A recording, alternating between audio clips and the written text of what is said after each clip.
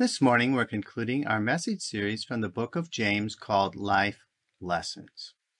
Every Sunday, we've been going through one chapter in James, and today we come to James chapter 5.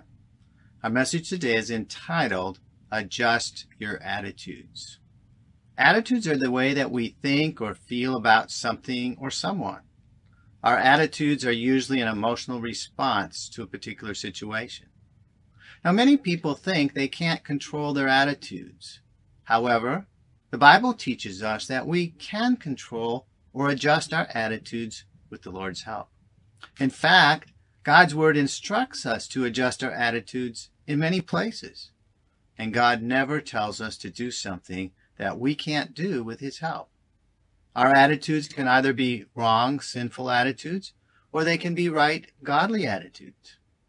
So let's look at a story from the first book in the Bible, Genesis, that contrasts a right and a wrong attitude in two brothers.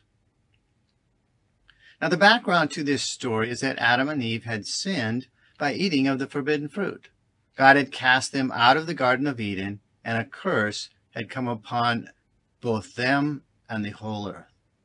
And yet God blessed Adam and Eve with the birth of two boys. The first son was Cain, and the second was Abel.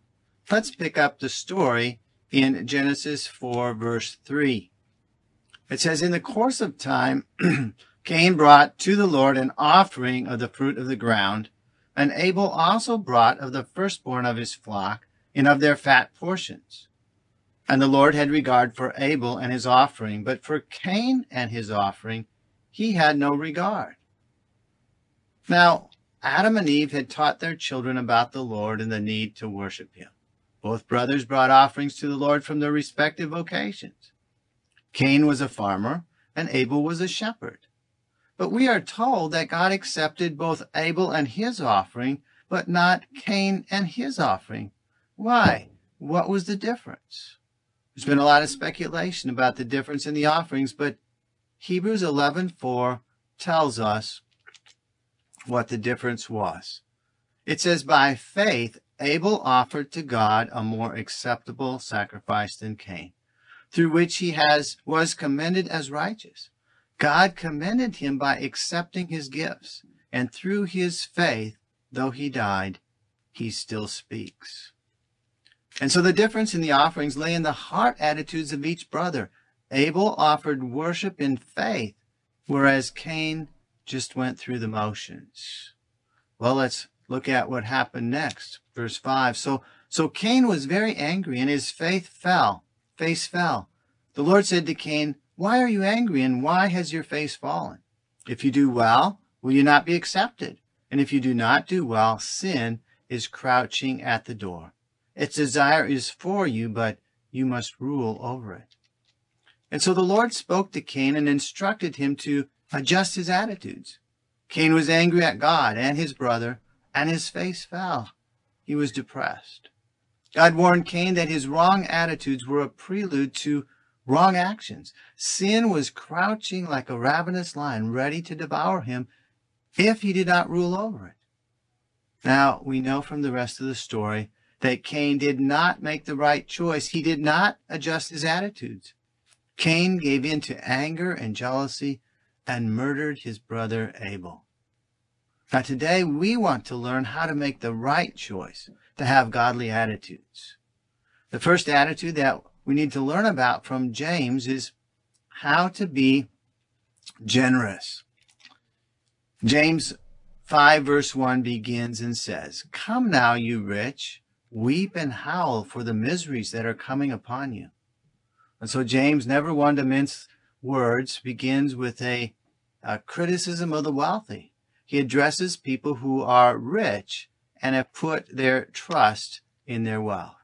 Now, is he addressing believers or unbelievers? Well, it really isn't clear, but it doesn't matter because the truth applies to everyone. He continues in verse 3 and says, Your gold and silver have corroded, and their corrosion will be evidence against you and will eat your flesh like fire. You have laid up treasure in the last days. And so James continues by indicating that judgment is coming for the ungodly rich. And what is their sin? Well, they have laid up treasure on earth in the last days. Now, the people of James' day were living in the last days, and so are we. The last days are the time between when Jesus ascended into heaven and when he is going to return. So what does it mean to lay up treasure on earth? Well, it is to put your hope and trust in your wealth that you have stored up, bank accounts, stocks, other places. And Jesus told us that we are not to lay up treasure on earth, but to lay up treasure in heaven. We lay up treasure in heaven by giving to expand the kingdom of God rather than to simply spend it on ourselves. James continues in verse 4. He says, "Behold, the wages of the laborers who mowed your fields, which you kept back by fraud, are crying out against you. And the cries of the harvesters have reached the ears of the Lord of hosts. You have lived on the earth in luxury and in self-indulgence. You have fattened your hearts in a day of slaughter." And so James expands on the sin of the wealthy. They have not paid their workers fairly in order to increase their own profits. They live in luxury. They live in self-indulgence when others live in poverty and without the necessities of life. So clearly, these rich people had not used their blessing to bless others, but only on themselves. Now, how should we live with our money, the money that God has blessed us with? Well, we ought to be generous to those who are needy around us. Now, is it a sin simply to be wealthy? Well, we must say not in every case, but Jesus taught us that it was extremely difficult for a rich person to enter the kingdom of God. Why? Because they tend to trust in their riches rather than God. Jesus in the Gospels instructed a rich young ruler to give away his riches and to follow him. But this rich young ruler refused. His riches were more important to him than God and his eternity. And so God desires for us to have a generous attitude, not a greedy or stingy attitude. An attitude of faith that allows us to give to God and others, believing that God will provide for us as well. We mustn't put our trust in our money, nor must we worry if we don't have enough. All that we have comes from God as we seek to serve him with all that he's entrusted to us. He will provide all of our needs. As we are faithful to give our tithes and offerings to our local church and faith promises to support missionaries around the world, God will take care of our needs. Now, some people think that they can't give because they won't have enough to live on if they do. But God tells us to trust him. If we give to him what his word commands, he will take care of us. A generous attitude is the result of a faith-filled heart. Now, the second attitude that God wants us to have is to be patient in suffering. James 5, verse 7 says, "Be patient, therefore, brothers, until the coming of the Lord. See how the farmer waits for the precious fruit of the earth, being patient about it until it receives the early and the late rains. You also be patient. Establish your hearts, for the coming of the Lord is at hand." So in this next section, James talks to us about the attitude of patience. We need to be patient until the Lord returns. Now, the coming of the Lord has been imminent since Jesus ascended into heaven. The imminent return of the Lord means that it could happen at any time. That was true in James' time, and it is true today. The opposite of patience is to be impatient or worried or stressed out about things. Many things in life are like a farmer sowing seeds into his field. He needs to be patient until the seed germinates, till the seed grows, and eventually brings the harvest. In the same way, we need to be patient in every aspect of life, waiting for the Lord to act and to bring a crop of blessing. In it all, we remember that when Jesus comes again, everything will be made right. And so we wait in patience for the coming of the Lord. In verse 9, James continues and says, "Do not grumble against one another, brothers, so that you may not be judged. Behold, the judge is standing at the door."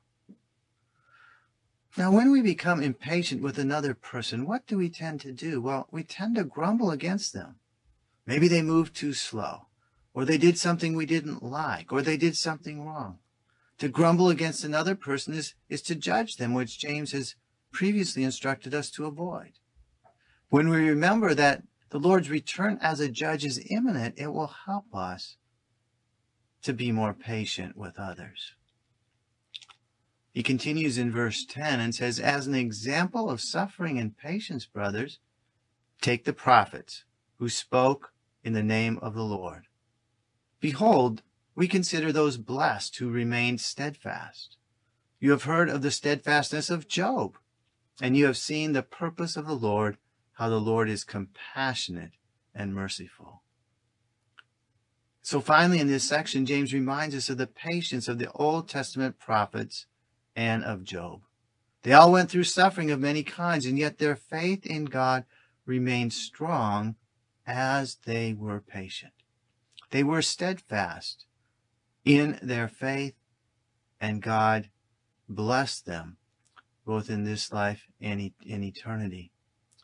We must be patient in suffering. Now, we face many unforeseen difficulties in these days. Some is due to the ongoing pandemic, others due to economic issues, and yet other difficulties are simply due to the broken world that we live in. Patience is an attitude that comes from having a strong faith in God. When we choose not to worry, but to put our faith in God, He will help us have patience. To have patience is to trust God to work out our future. All of our difficulties or suffering in this life is momentary compared to eternity. Most difficulties don't last a long time, even compared to our lives. Some may last a lifetime, but God is there to give us patience, to stand steadfast and trust in Him. Now, patience is one of the fruits of the Spirit. The fruit of patience has a chance to grow only when we go through difficult circumstances. Some of the prophets were not rewarded outwardly in this life. Job was. We don't know the future, but we do know the one who holds the future in His hands as we are patient in suffering. The third attitude that God wants to develop in us that we need to adjust is to learn to depend on God. James 5 verse 13 says, "Is anyone among you suffering? Let him pray. Is anyone cheerful? Let him sing praise. Is anyone among you sick? Let him call for the elders of the church, and let them pray over him, anointing him with oil in the name of the Lord." Now, James has just talked about being patient in suffering. And so what are we to do when we are suffering? Well, James here tells us to pray. If things are going well, we praise God. If you're sick, which is a form of suffering, call on the church leaders to pray for you. After the service each Sunday at Life Church, we're always available for prayer. So just come up to me, to Carol, or another leader, and we'll pray for you. James goes on in verse 15 and says, "And the prayer of faith will save the one who is sick, and the Lord will raise him up. And if he has committed sins, he will be forgiven. Therefore, confess your sins to one another and pray for one another that you may be healed. The prayer of a righteous person has great power as it is working." So in these verses, James gives us a wonderful promise. When we pray for the sick with faith, God will heal that person. It's important that any sins of the sick person be confessed. Why? Because unconfessed sin can stand in the way of healing. Prayer is evidence of faith in God, and it has great power as we learn to trust God. Now, James concludes in verse 19. He says, "My brothers, if anyone among you wanders from the truth and someone brings him back, let him know that whoever brings back a sinner from his wandering will save his soul from death and will cover a multitude of sins. So in these last verses in the chapter, James speaks of a spiritual sickness. The picture that comes to mind is a sheep wandering from the flock, here described as wandering from the truth. People wander from the truth when they begin to believe the lies of Satan and the deceptions of false teachers. We are to make an effort to bring back wanderers from their sin back into the church family. And how is that accomplished? Well, by patient prayer, by trusting God to work in their lives and giving us the words to say to draw them back. Now, James is clearly talking about believers who knew the truth but have wandered away from it. If they are not brought back, their soul will experience eternal death. And as wandering away from God's truth is certainly a sin, bringing the wanderer back will involve their repentance for a multitude of sins. And so we must depend on God to guide us to bring the wanderers back home. And so we see that prayer is the key to having right attitudes. Not just any prayer, but prayer prayed in faith, believing that God will answer. The example given in this passage, which we didn't have time to read, is the story of Elijah. Elijah's prayers impacted the weather. They stopped the rain, they allowed rain to come again. They were so powerful. And Elijah, James says, was a man just like us. So our prayers can be just as powerful and effective as his. If you're sick in body or know someone who is, I'd encourage you, again at the end of the service, to find me, Pastor Dan, Carol, or another leader outside. We'll pray the prayer of faith over you. Now, we also have a Seek God prayer meeting every Wednesday, except the first Wednesdays at 7 p.m. via Zoom. We'd love to have even more people join us. And that is another opportunity to have your prayer needs prayed for. And so our dependence on God is measured by our prayer lives. Today we've talked about adjusting our attitudes to becoming more godly. God desires for us to have generous attitudes that give freely to God, believing that he'll reward us and supply our needs. God instructs us to be patient in suffering, looking forward to his imminent return. And finally, we show our dependence on God by seeking him in prayer. And as we look to God to adjust our attitudes, it positions us to be both blessed and to be a greater blessing to others. Now this morning, I'd like to give you an opportunity to become a believer, a follower of Jesus. If you've never committed your life to him, I'm going to give you an opportunity to pray with me and be born again.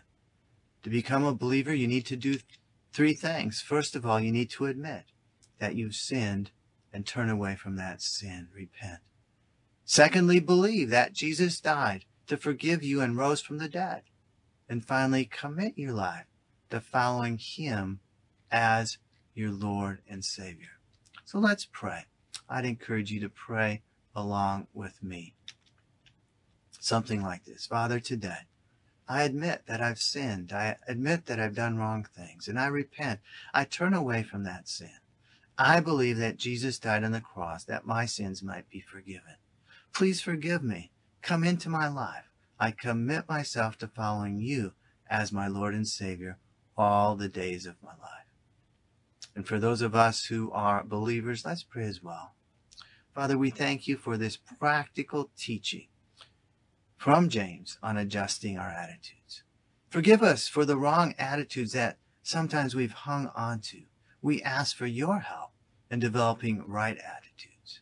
Help us to be generous with the resources you've blessed us with. When we encounter suffering or difficult circumstances, we pray that we would learn patience as we wait for your answer. Thank you that you're coming again, and you're going to right every wrong in our world. And finally, teach us how to depend on you through prayer in every circumstance, in every aspect of our lives. In Jesus' name we pray. Amen. Now, if you've made a commitment to Jesus Christ or would like more information, we encourage you to connect with us. Should be a link below in this video, or you can connect on our website.